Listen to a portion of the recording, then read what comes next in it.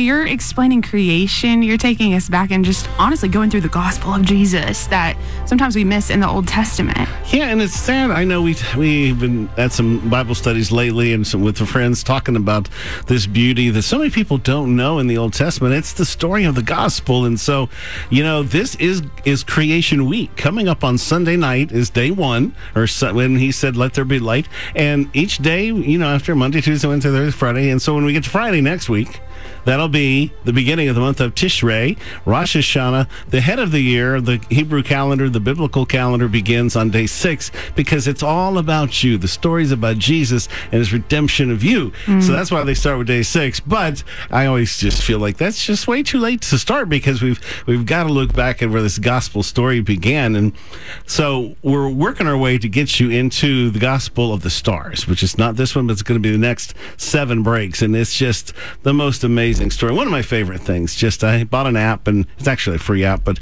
go out in the stars all the time, just looking and just reliving that gospel story as it goes overhead. And I'm enamored by the wonders of God. And so the first mention of the gospel story, where does it begin? Well, though is rather veiled at the time, it's following the fall when God pronounces judgment on the serpent. He says, and I will put enmity between you and the woman, and between your seed, now that Hebrew word is Zerah, and her seed is Zerah. He shall bruise your head, and you shall bruise his heel.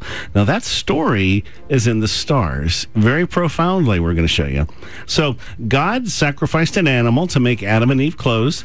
Cain and Abel shows a little later, they understand the importance of sacrifice, so that when Jesus was slain or sacrificed from the beginning of the world or creation, this is a continuation. So the reality of the need for blood to enable forgiveness was taught from the beginning. We know that our righteousness is in Christ. That has never changed. Noah, born about 1,000 years after Adam, the 10th generation, was the only righteous man in his time, and the belief in a coming Messiah had vanished pretty much, it looks like, except for him, but he still held on and he understood. Remember Job and his 3 comforters. They pretty well laid out the gospel story over and over and over, and they knew about it, and that was after the flood. Listen to what Job said. I know that my Redeemer lives, and that in the end he will stand upon the earth. And after my skin has been destroyed, yet in my flesh will I see God. I myself will see him with my own eyes. I and not another. How my heart yearns within me. This is Job, just a few hundred years after the flood. How does he know this?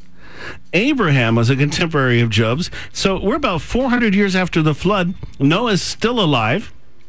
God promised Abram he would have a son, even changed his name to Abraham. He and Sarah were around 100 years old, something like that, when Isaac was finally born. And then in Genesis 22, we read what seems like an intensely disturbing command by God for Abraham to sacrifice his son Isaac. Good gosh. Sitting here with my daughter, I don't think I could do that or would do that. I wouldn't even, I'm just, get behind me, Satan. But, he didn't seem to even blink. And yet I have Jesus indwelling, along with the Holy Spirit, who gives me access to the Father, and I'm seated in heavenly places with Christ.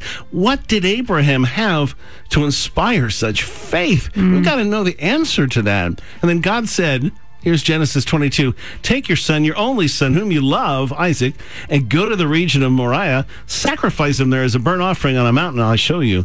Early the next morning, Abraham got up and loaded his donkey. What in the world? Do you know when God told him that Sodom and Gomorrah were going to be destroyed, he begged and pleaded for their lives. He said, will you sweep away the righteous with the wicked? What if there's 50 righteous people? And he argues him down to only 10. But Abraham doesn't even plead for the life of his son, which should make you go, what in the world? He very possibly thought Isaac was the promised Messiah, that seed, the child of the promise. First of all, Abraham did receive a very specific promise that he'd have a son at a particular time. God was very involved. He doesn't question God's command. Why not? Did he know the Messiah had to be sacrificed and then would be resurrected? And did he believe his son was that sacrifice? Abraham obeyed early the next morning, traveled 3 days, another significant thing, with their servants to make this horrible sacrifice. And when they arrived, Abraham says this to the servants who are with him, "Stay here with the donkey while I and the boy go over there. We will worship, and then we will come back to you." So, again, he seems to imply there's more to the story here. How do all these ancient saints have such a profound understanding of the gospel and are able to hold on to an unshakable faith for these long stretches of times with no Bible, no Jesus in them, no Holy Spirit, no church or pastor, nothing? Well, I believe because they have the gospel. And this gospel that's written in the stars by name, and Jesus who named the stars. And I'm going to share that gospel story with you. And in the blog, when I post this, you'll have all the pictures and it'll make it a little more easy for you. But it's an amazing story.